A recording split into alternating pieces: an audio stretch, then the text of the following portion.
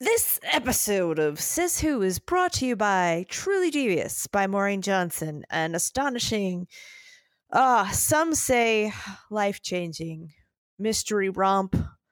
A book that, quite honestly, once you read it, you don't go back. You don't read other books. You leave your old life behind. You leave your family. You leave your friends. You burn your house down. You burn your fingerprints off with acid. You start to wander. You don't know where you're going to end up or why, but you know that every day is a new start for you. You start walking down a road that seems familiar, and then as it becomes unfamiliar, it becomes more familiar. It's Truly Devious by Maureen Johnson. It's not a book. It's a threat. I will find you. Available from HarperCollins. Anywhere books are sold. And some places they aren't. All right, Dan. Welcome. Are you feeling ready to record today, Dan?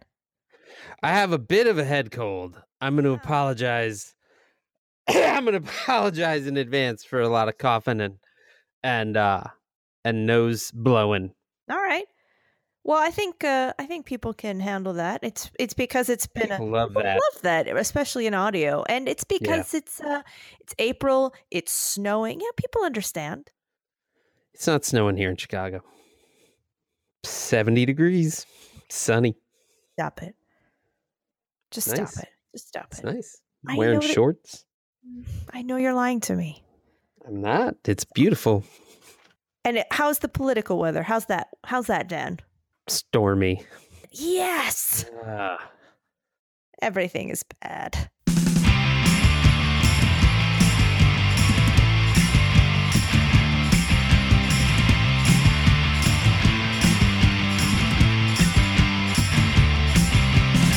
Welcome to Says Who, the podcast that isn't a podcast. It's Food in a Box. I'm Maureen Johnson. And I am Dan Sinker. And Maureen, you sound a little different. You sound a little less closety today. I'm not in a closet, Dan. I'm just in a room. Do you want to know why? Yes. I am not where I usually would be. You're not in the fine city of New York? Nope. No, I'm sitting in my old bedroom outside of Philadelphia. Actually, approximately where I'm sitting is I'm sitting exactly where my high school desk was. So that's a real nice. It's a different desk, but it's it's nice. I'm feeling very much like this is the view I would have had. Do you want to know why I'm not in New York? I would love to know why. Oh well, I'll tell you. A week ago, in fact, exactly a week ago right now, I was in a car heading here. You see, about a week ago or so, the building, and I live in a place where they own more than one building, they decided that because the person who lived above us was no longer there, that whenever this company gets a chance to make a lot more money, they take it. And the way they did that is that they are gutting the apartment above us. Now, normally that's, I understand that things must happen, but our building is old and everything is concrete, which means that all of a sudden, nice. it's really nice because it means that all of a sudden there were jackhammers. They just clubbed out a tub with hammers and jackhammers and chisels and what it sounded like a chainsaw. It happened on a couple hours on Friday, which I fled the apartment. It started again on Monday, and it was so loud, Dan. I put an app on my phone. I had to run out of the apartment. Oh my goodness! Hide in the hallway because it was so gravy. It was it's back. I think it really works, Dan. Thank you. It's really. It was over 100 decibels in there. Oh boy. Which the city of New York compares to the sound of a train and is definitely dangerous. So I ended up changing my dog's chemo appointments, taking her for an emergency chemo appointment, finding someone to drive us to Philadelphia, and then basically vacating the apartment with enough stuff to go for, I don't know, about 2 weeks or so, and just leaving. You're out. You were all I left. Johnson out. I left when part of the ceiling started to come down Well, from the noise. That's Yeah, a real nice thing. yeah. Do you know if you even have an apartment? It is there because my other half is there, and it's okay at night. And when I contacted the building management, they were like, "Well, this is all legal," and I said 100 decibels is not legal. That's actually injurious, and I couldn't be in there. And they sort of said, "Tough." So that's nice. going well. It's going well. So I've been in Philadelphia for a week. Well, I've heard Philadelphia is beautiful this time of year. So I'm feeling pretty well disposed towards the man right about now. I also got an email from them this morning that went to everybody in the area because they completely fucked up running the annual Easter egg hunt, and they sent this email of ultimate sadness that was like, we were all affected by the tragedy of the Easter egg hunt, and we tried. We didn't want what happened last year to happen again, but somehow we've made it even worse. So these people can't even run an Easter egg hunt then. They were like, their lives were not lost in vain.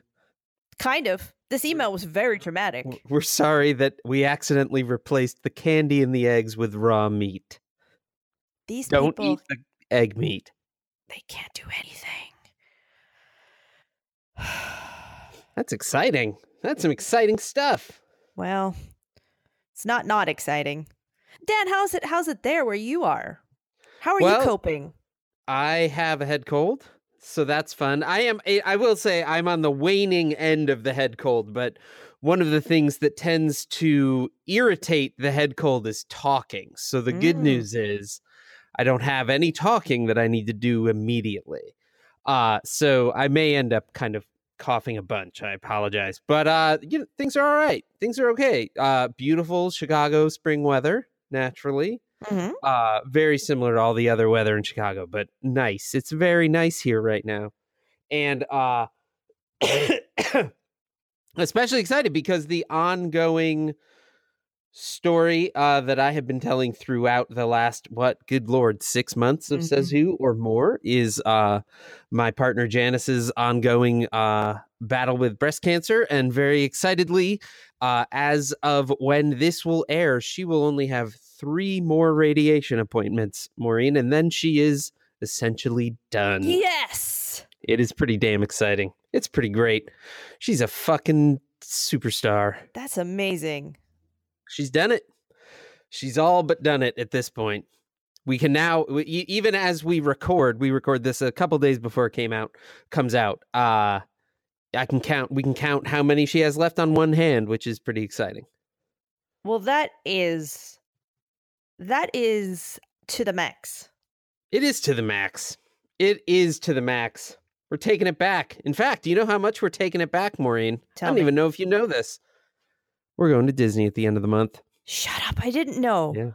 Yeah. We're celebrating. We're celebrating the end of cancer and the long run that my whole fam had to deal with it. Our canceled Thanksgiving Day trip to Disney has been brought up as a pull the damn kids out of school and just go have fun and celebrate the fact that everyone's living. That's amazing. Yeah, we're taking it. 2008 is to the max now. It has felt very to the max, but now that's to the max. Yep, we're taking it to the max. We're going for a whole week. It's going to be nice. It's also going to be warm, which isn't that big a change from the balmy Chicago springtime. But yeah, so you say.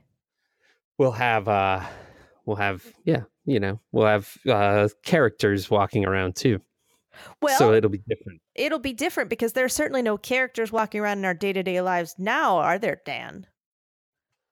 Well, Maureen. Well, Dan.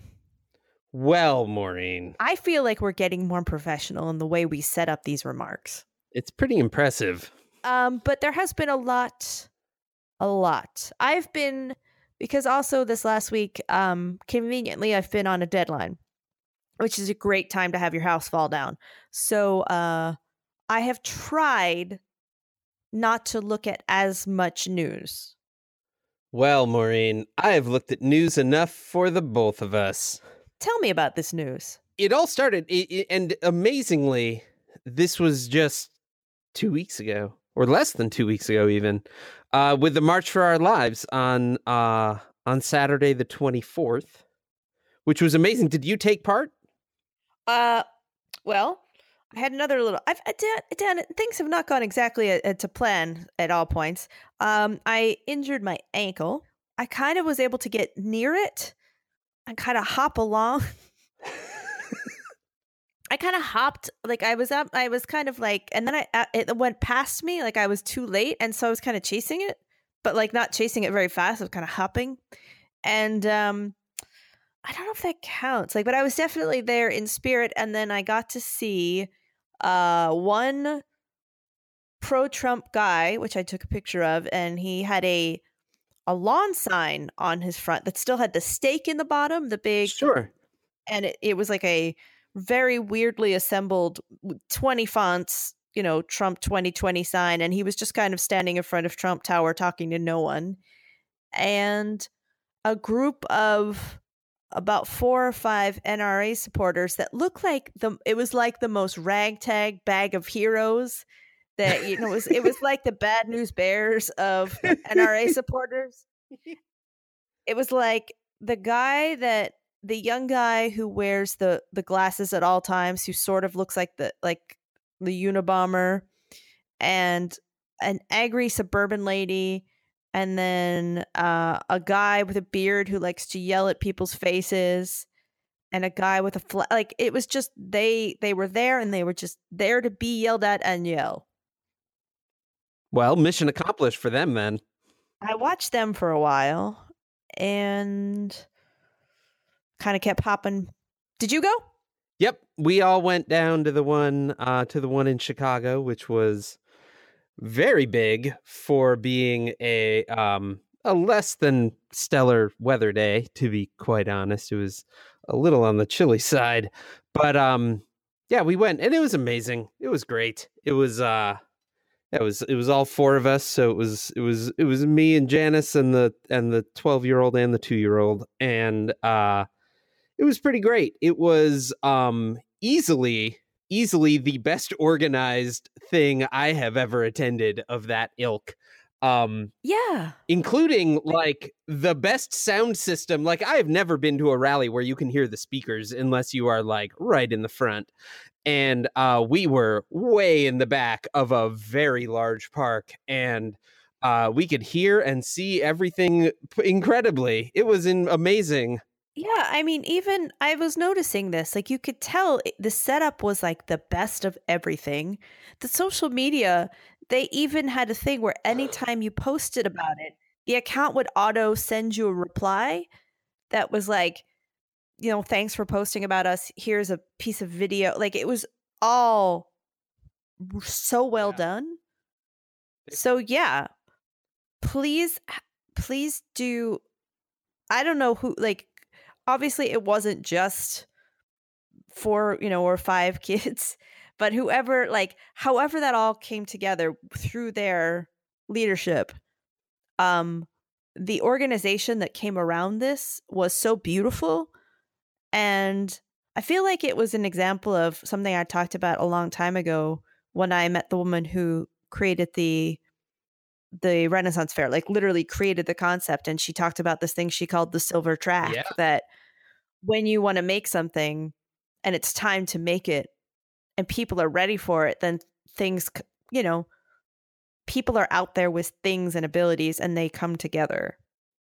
Yeah. And I felt like that was Phyllis's silver track really in action. Yeah, I would agree. I think the other thing that really stood out to me with the Chicago one, I mean, obviously Chicago maintains a sort of a mythic place in Trump's like shit talking, right? And due to gun violence in the city, and that is a very different type of gun violence than the impetus that these marches were originally organized around. The violence that happens in Chicago is not someone going in and shooting up a school. It's people who live in neighborhoods where this is their day-to-day reality. And the organizers actually did an incredible job of bringing in kids from all over the city to talk on stage about what they see and and it was really pretty moving in that way, and really kind of dealt head on with racial justice and police violence and all of this type of stuff that you don't necessarily hear in the national gun debate, but certainly is a key component of really moving forward with this in a way that's equitable, and so it was pretty great. It was pretty great. It was an amazing afternoon, actually. It was great. It's really exciting to see, people stepping, all of these things coming together, like the people who say, the people that are representing and say, gun violence, police violence is gun violence. Yep. And domestic assault is often gun violence, and and suicide is often gun violence, and mass shootings in workplace and schools and things and it's a beast. It's sort of like, I hesitate to use this word, but let's see if this works and if you'll allow it. It's sort of like how cancer isn't just one disease, right? Yeah, absolutely. It's many types of, it's many, and it's many diseases as one, is gun violence. So, but the root cause is all, the gun is always at the base of it. So it was to the max. It was. That's we're starting off with some real to the max stuff, Dan. We are. And then the next day, Maureen, was fine. Just to kick it even further to the max, Stormy Daniels went on 60 Minutes. I love Stormy Daniels. She is amazing. I love her. I mean, I want Stormy every day. Do you follow her on Twitter now? She is the best. She is amazing.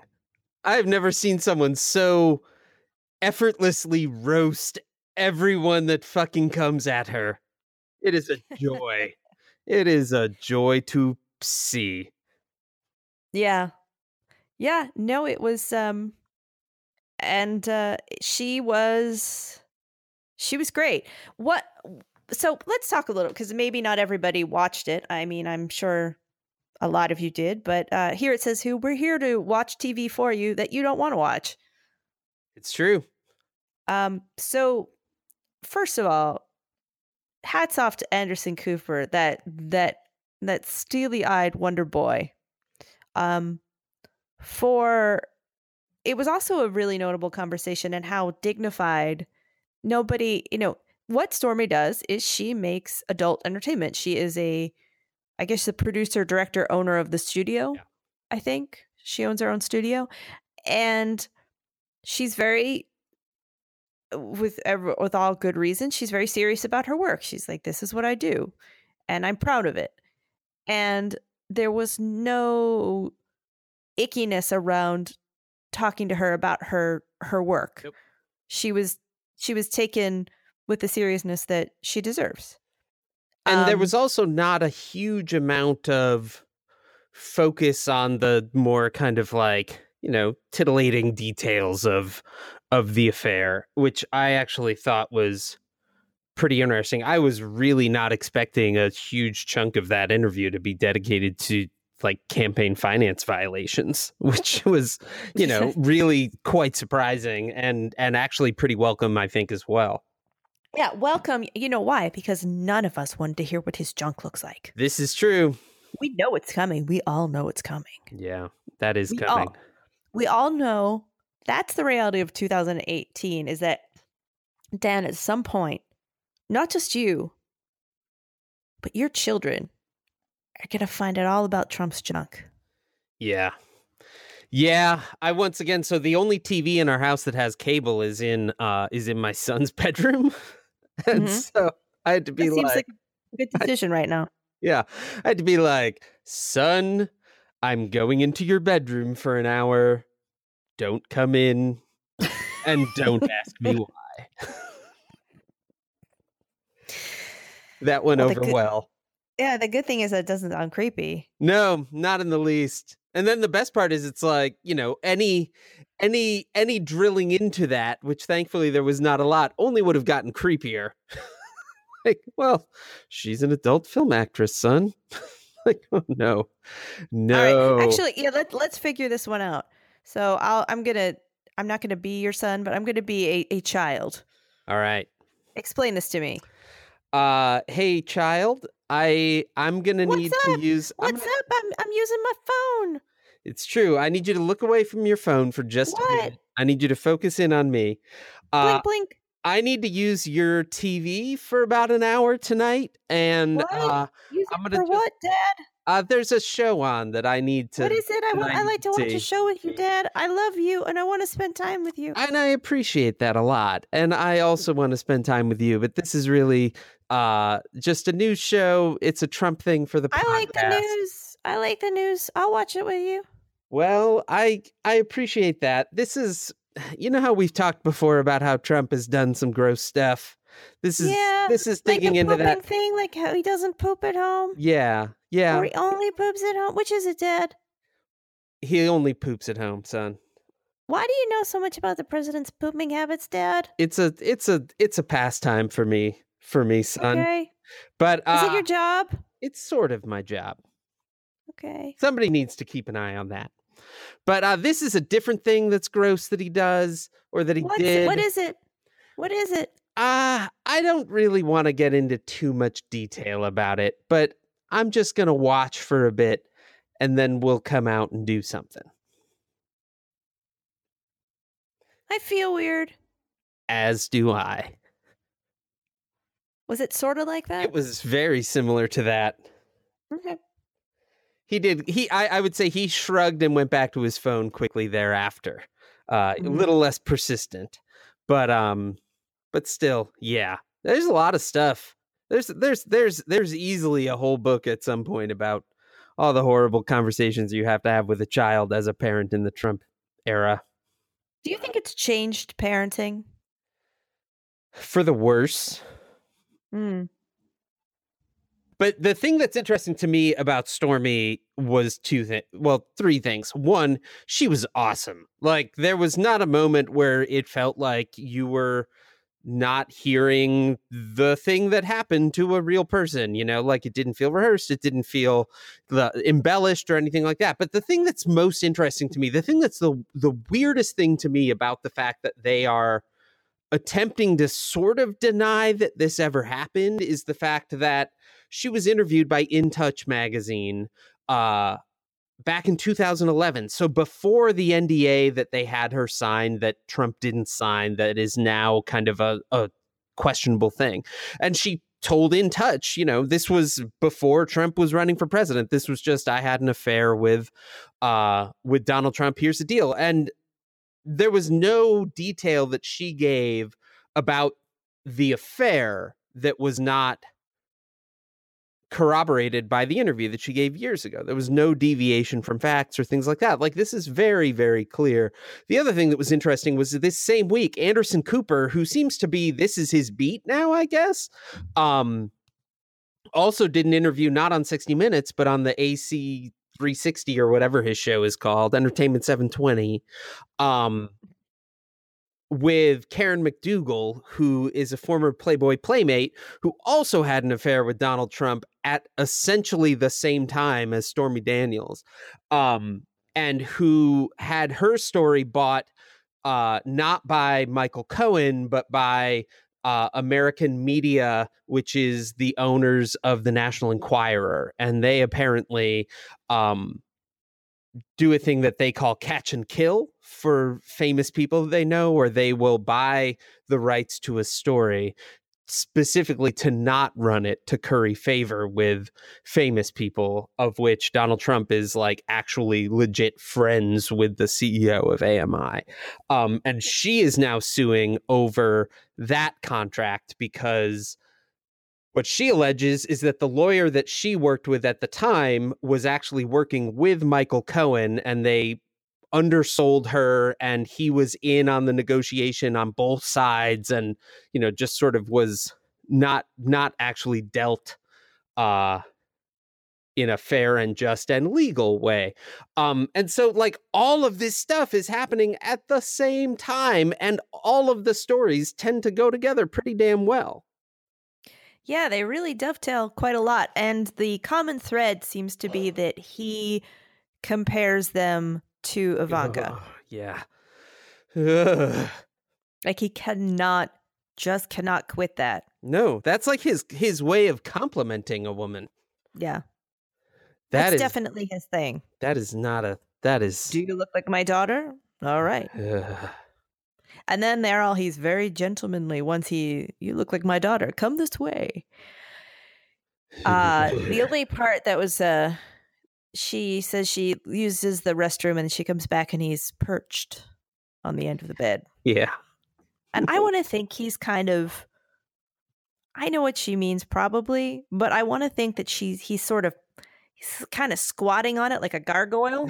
His feet beneath him. He's just he's kind of squatting on the end like, caw. He might take flight at any moment. You just say, I fly, and then he leaves. If only he had left. It's not what he does. And I also, my favorite part of the interview was this, just a little tiny bit of stage business where she's clearly remembering this and she's kind of reenacting it. And she says that he's got this magazine that he's on the cover of. And she's like, someone should spank you with that. Put on your pants. And he's like, what? And she's like, come on, do it. And so he does it. And she puts out her hand. She's like, give it. She takes it. And she whacks him with it. And then he's like, hey, I like you. It just opened a little. First of all, I like just the way she did that. Like, yeah, just give it. But then you get this little window into his psyche. Just a little cracks it open. You're like, I see. You likes are your daughter and being bossed around and room service. And Shark Week. Yeah. But what my favorite thing, one of my favorite things post-interview, because also in the interview, she was asked, did you find him attractive? And she was like, no. like just like laughed and said no, right? And then when asked if there was any additional kind of, that, they met a few more times over the course of a year, but they never apparently had sex again. And she was just like, no, I was not gonna do that again. And so then it leaked out, I forget in which of the kind of more insidery political things, the next day that Trump was telling people that she was not his type, which is amazing. I can only imagine that as he watched that there were M&Ms being thrown at the wall. Yeah. So some other things have happened. Yeah, so basically Trump has been in sort of an ever-escalating shit-fittery ever since Stormy Daniels, yet has never once mentioned her name. And this is the thing that is truly interesting to me. Like, last time on Says Who, I mentioned, like, it's been interesting to watch the Stormy Daniels story kind of finally take hold at the same time as the Parkland kids have been able to get their message through. And, like, these are two of the few things that have actually broken through the kind of, like, Trump scandal outrage whirlwind. Well, these are also the only two people that he will not tweet about. He still has not mentioned the Parkland kids, which is amazing because they are getting hit on all sides by Fox people and, Ted Nugent and people like that. Like, they're taking on a lot of hits from the people that he pays attention to, and yet he still isn't touching them, which is shocking to me. Yeah, it really is. And doesn't mention them, like has never even sidewind mention them. And he has not mentioned Stormy Daniels. Like, they somehow he knows enough to know to not touch either of those. Which is, but how, Dan? Because he doesn't know anything. It's remarkable, isn't it? But he has Now, I feel like we're going to have to open up a private detective agency Yeah. to figure this one out. It's a thing. I mean, I think the same way, like, I mean, for as much of a idiot man he is, right? As little as the thoughts that cross his head have any real weight to them, he does understand at a pretty instinctive level how media works, right? And how to work that media. And I think he recognizes, like, oh shit, like these are two things that are getting ground. I can't, like, he seems to know, like, oh, fire hot on those. Like, yeah, I guess it's sort of like where my dog knows where to poop. Right. Exactly. She's like, not here, here. Right. But not here. Same thing. Like, he knows, like, avoid it, go to it, like, same level of instinct. But it is pretty remarkable to see him actually have some level of discipline with messaging when he has Can we also just nowhere else. Let's never compare him to dogs again, because dogs are perfect. It's true. I would like to formally apologize to dogs. You know what I have seen here in Philly is there's a raccoon that comes every night. And it is a big-ass raccoon, Dan. Whoa. It's like a 20-pounder raccoon. What do you mean comes here every night? Every night. So where my parents live, this backyard faces some water, and there's a little back deck with some stairs. And every night, this raccoon dump up the steps, and it puts on so the automatic light switches on. Whoa. So I know he's out there, and I look through the blinds, and he's directly outside, and he just kind of looks at me, and I'm like, "Sup?" And he's like, "Sup? I've come to eat from the bird feeders." And I'm like, you shouldn't, but he's like, I'm gonna. And so he gets up on the rail, and he like does this little magic dun, dun, dun, dun, dun, dun, dun, dun, dun, with his fingers, and like he has all these systems for getting the bird feeders. And then if you kind of tap on the glass, he's like, I guess I'll get down. And then he hides under this little table, and he kind of peers out like, are you gone? It's kind of amazing. It's not what we're talking about, but I think that we have successfully avoided the elephant in the room, but I'm going to just go right for it now, Maureen. Which is last episode, you were asking about my predictions around whether Trump was going to fire Robert Mueller. Yes, I was. And I think I said something to the effect of, as long as he keeps the legal folks around him intact, he's not gonna. But if he changes up, then all bets are off. And then I decided to just go for broke. And I widened that to say that's really true with a lot of things, including like nuclear war with North Korea. As long as the sort of, somewhat moderating people that are in those positions are around him, then that the worst things aren't going to happen there. But if they change, all bets are off. And then Maureen, almost immediately, all bets were off. You don't say. Because it started a domino of firings and hirings, and just, it has been a real amazing 2 weeks in terms of staffing at the White House. Whew. I feel like there should be music under this part. Yeah, like yakety sax or something.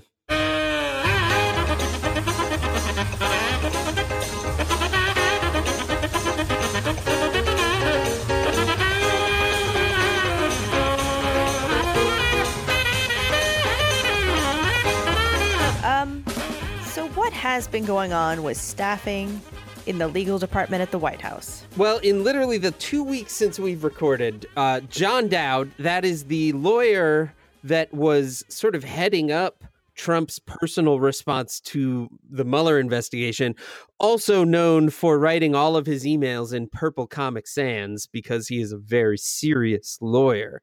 He left essentially, I think, the day after our episode released, largely over disagreements on whether or not Trump should speak with Mueller. He really thinks Trump shouldn't. Trump definitely thinks he should. And in last episode, we discussed a husband and wife team of Fox News legal pundits who were being hired by Trump. They have already been unhired by Trump. So he's basically got one person representing in the Mueller case, who's also a talk radio and Fox News guy, Jay Sekulow, because Ty Cobb, who also may be fired at some point soon, actually represents the White House, not Trump personally.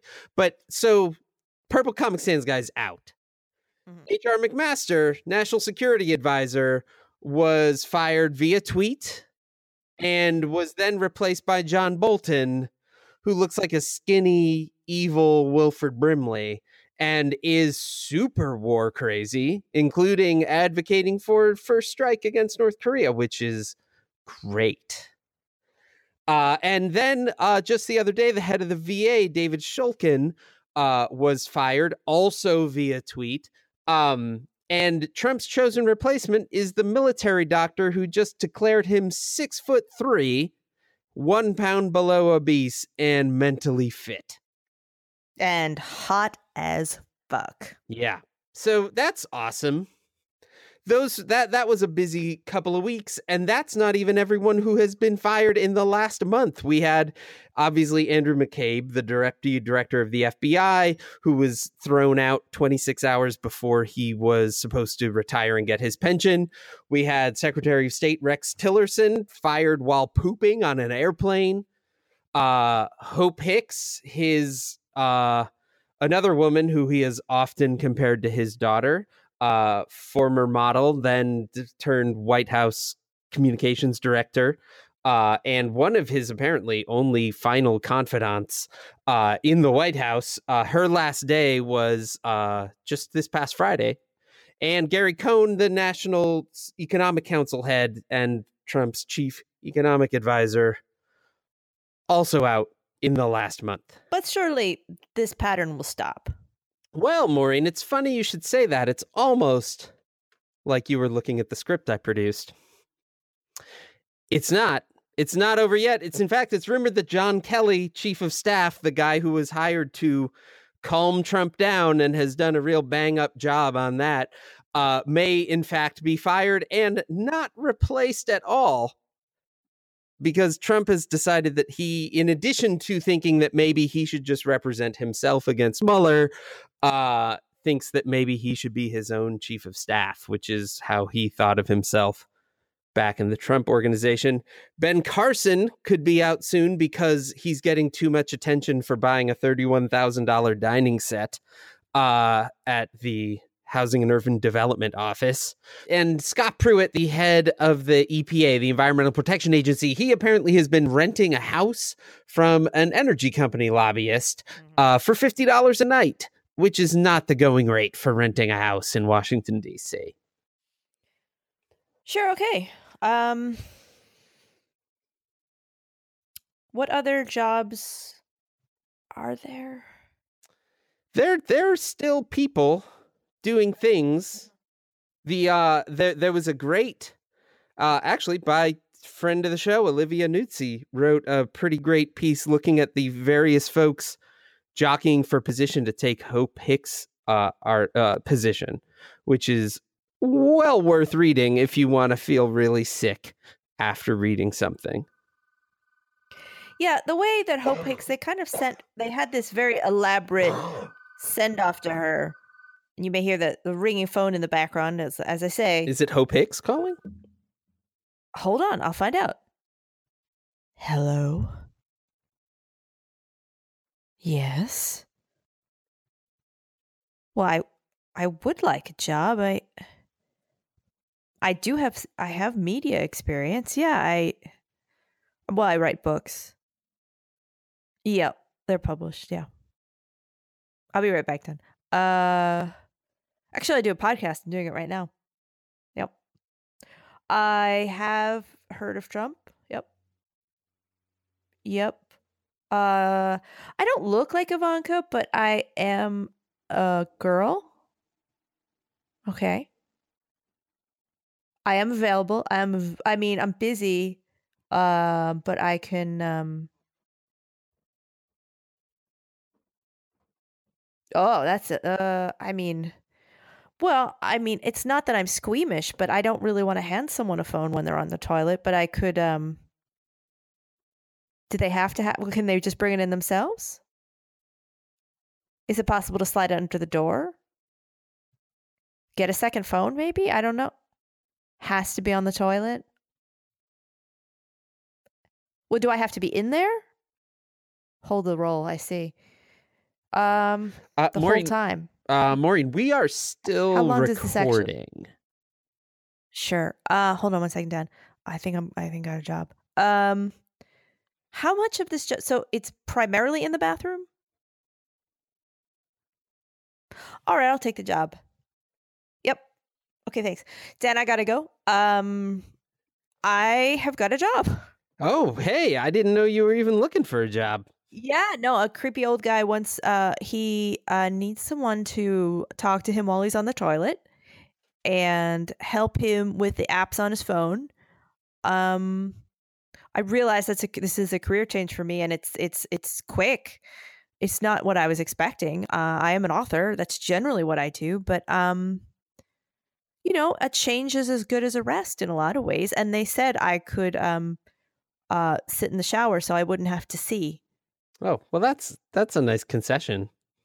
But they did say I had to hold the toilet paper. Oof. So this is doesn't sound like the best job in the world, Maureen. I've had weirder jobs. Oh, have you? I have. Well, do tell. Well, Dan, I mean, so when you're a writer, obviously you have to have, and I'm sure you've had unusual jobs. I have. I mean, in fact, I was thinking the other day when Ted Nugent came up that I've only ever met one Ted Nugent fan, and that was when I worked in the mall when I was in college, and I had two jobs. I was a secretary during the day, and I worked at this coffee store at night, and it was pre-Starbucks, so it was like the coolest place to be was in this coffee shop. And we had a boss who was this guy that had a big mustache that he used to comb. Oof. And he had gotten so many DUIs that they had taken his car away, and he had to live in the parking lot of the mall because he couldn't drive anywhere. And he would come over and he would sort of watch us clean up at night, and he would lean against the counter and comb his mustache and say, "You know who's great? Ted Nugent." Whoa. Yeah. Wow. And he used to talk about Ted Nugent all the time. It's the only person I've ever met that has. Yeah, come to think of it, I have never met a single Ted Nugent fan. That was the one I met. I have worked I was hired once to be a fake employee. What? I'm sorry. Yeah, it was like it was a company that wanted to look busier than it was for some investors, and they hired like 30 of us to be fake employees for a day. Wow. And they just told us to wander around and it was like a startup thing where it had a basketball court inside and things like that. And they just said, wander around, use the phones, sit at the computers, copy stuff, occasionally walk around in groups and pretend to have a meeting. And the whole day we just milled around and made phone calls and just people we didn't know, we would just walk around and pretend to be in conference about stuff. Wow. That is amazing. Yeah. My first job, Maureen, I worked at a bakery, and I had to clean up, and I would sit in the cooler where the cookies lived, and I would sweep the cooler, and then it was a cookie party.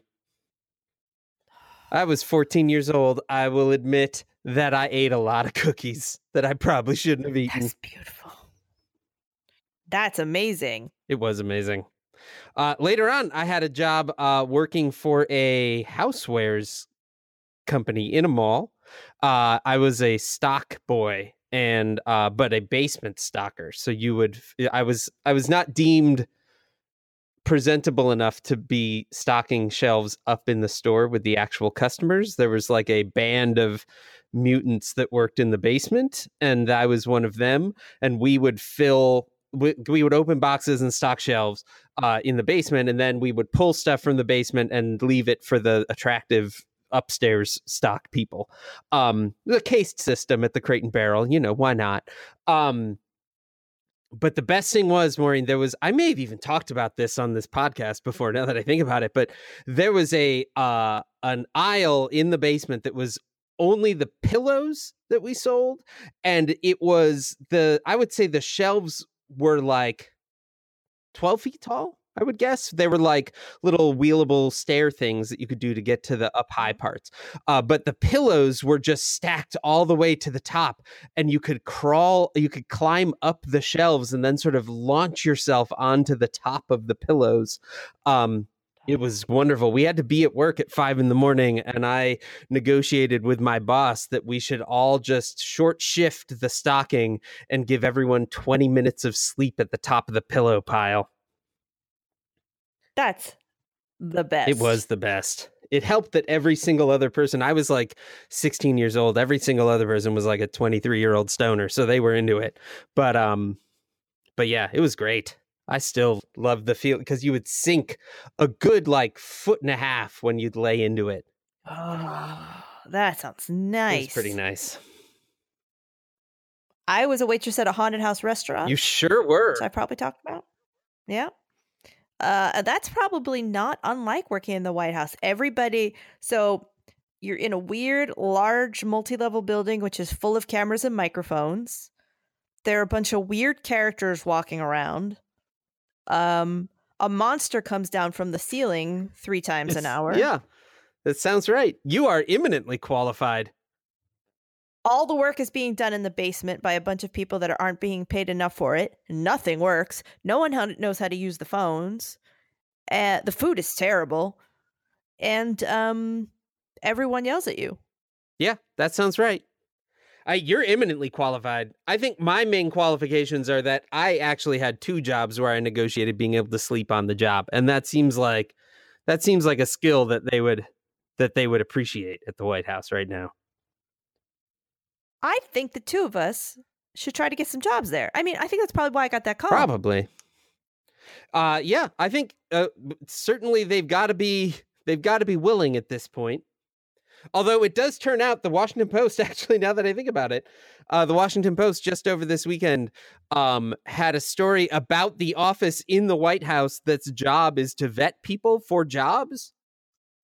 This might come as a shocker, Maureen, but they are not the sharpest knives in the drawer. What? Apparently, it is stocked with the staff is almost entirely folks whose only job experience before that was volunteering on the Trump campaign, which seems good when you're being asked to like vet, folks for, pretty major positions. And also it is apparently the vaping hangout at the White House. Shut up. Yeah.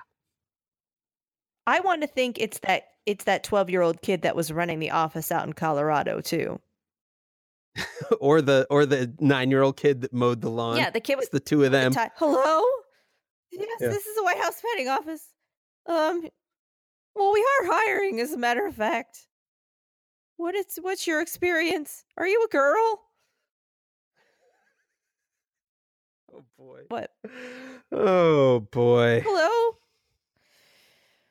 How does your previous employment record help you cope, Dan? Because this isn't a podcast; it's a coping strategy. How are you coping? Naps are important. I would say I'm not even kidding. Like I have had 2 jobs where I sat down and was like, "Look, we should be able to sleep," and they agreed. The second one was actually my first quote unquote real journalism job. I was working at the Chicago Reader in the production department.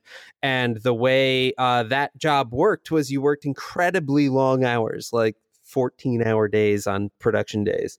But they came in a big burst in the morning and then a long lull and then a big burst at night.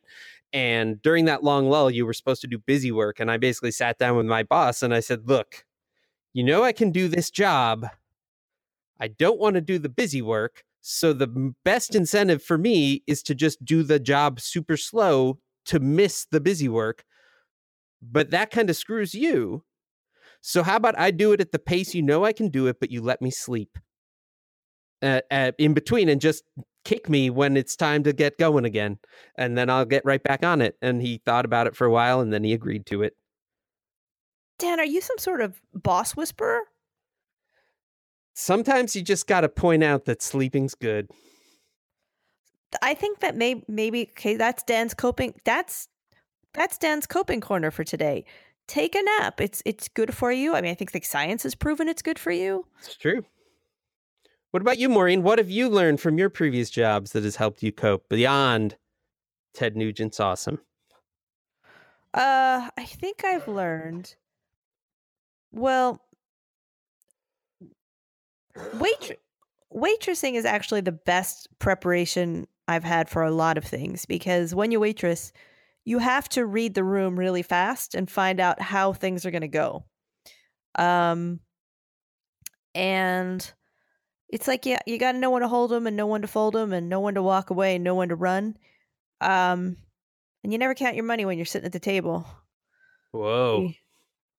Be time enough to count when the dealing's done. I don't fucking know. I know that certain people, you're just not going to get that tomato, so give up. You gotta know when to hold them, know when to fold them, know when to walk away, know when to run. The gambler, he just straight up dies in that song. True. Is that a good coping lesson? Sure, why not? I bet death is very relaxing. Jesus, Dan. That's not going to relax the Says Hoovians. Oh, my cough. Listen, Says Hoovians, Dan is very tired. Look, take a nap, eat well. Know when to hold them. I like that song. That is a morbid song. Well, sure. I mean, don't say well, sure. You ran Punk Planet magazine, and punk's not morbid. Punk's like, it's to the max. Well, right, but the Gambler isn't punk. The Gambler's a sad country song. Okay, here are things we're learning. Also, you love Phil Collins. I do. Kenny Rogers. Not my favorite of country singers, but I like that song. It's a good song. What's wrong with that song? Can I tell you something? Yes. I hate country music. What? I hate it. Really? Except for Graham Parsons, who gets a pass. But you like stories? It's all story songs. It's all stories. It's all stories of hard living. All right. Here's the thing.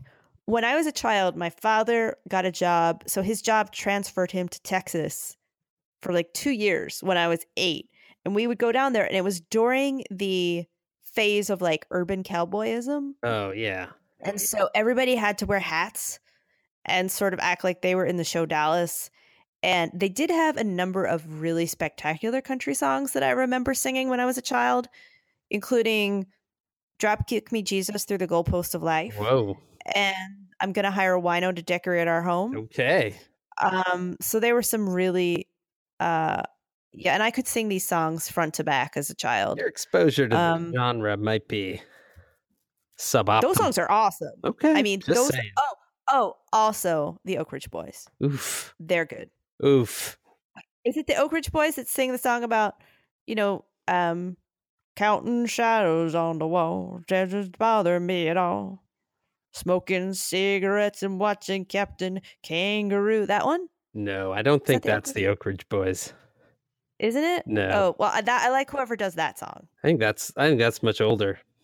It's awesome though. It's about a guy who's like, he's like, I'm fine. I'm fucking fine. I'm smoking cigarettes and watching Captain. I'm fucking fine. I'm eating Captain Crunch. See? Scratching my balls. I'm fine. You love it. I don't though. I really don't. All right. I mean, if they're, and I know it's very popular, and a lot of Says Hoovians are going to be upset with me, and I guess you should be, but like, there's no more chilling phrase to me than contemporary country. Like I am. Oh well, contemporary country is fucking terrible. You know what I mean? It just, I am down. Yeah. Where's Maureen? No. She's gone. She's run away. Yeah. that kind of overproduced schlock, but that's true in any musical genre. Do you think Trump listens to music? No, I don't. I don't think he consumes any culture, really, other than apparently Bloodsport. He likes that. But otherwise, he just looks at things for things about him. I mean, it's very clear he doesn't listen to music or like music. Mhm. Like, if you look at the various types of parties and things that he's had, including like the inauguration parties, which were like multi-million-dollar affairs, they essentially hired like wedding bands. Mhm. And everything he's ever done at Mar-a-Lago, it's like wedding bands level entertainment. It's not like, because there are certainly folks that he could bring in. Sure. He had Kid Rock hang out in the fucking Oval Office with him, but he won't perform. Like he doesn't like, I don't think he likes music. I don't think he likes music. I don't think he watches anything but television about himself. Like, he definitely consumes zero culture that challenges him or forces him to think.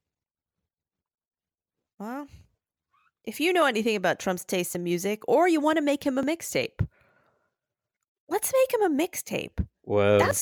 Wait a minute, Dan. Now we figured it out. He needs a mixtape. That's what brings people around. Says who? Help us make a mixtape for Trump. To make him to really get in touch with his feelings. Yeah. Send us tracks at Says Who Podcast on Twitter, or email at hey, that is HEY, at sayswhopodcast.com, or jump into our Facebook group at /groups/sayswhovians and put your thoughts there. Our Facebook group is moderated by Janice Dillard. And remember, you're trying to change his heart. So, you want things that are moving, that kind of talk about love and relationship and feelings and how can we bring him around? And then next episode, we'll go through the mixtape. You know who's great for a mixtape? Ted Leo. He also performed our theme music. And you know who I bet made sweet mixtape covers back in their day? Darth. We love you, Darth. Also designed our logo. Thank you, Darth. Thank you, Darth. Join us on April 18th for our next episode. That'll be our 48th. Dan, I want your prediction. Okay. Will anyone be fired by the next episode? Absolutely. Do you know who? I think the general way of trying to figure out who's going to get fired is either like who have the rumors swirled that Trump is pissed at, or the flip is who is getting the most press. And so I would say Scott Pruitt is going to be on his way out soon because there seems to be growing press around his use of energy lobbyists and things like that. That would be my guess. Mm-hmm. What about you? It's hard.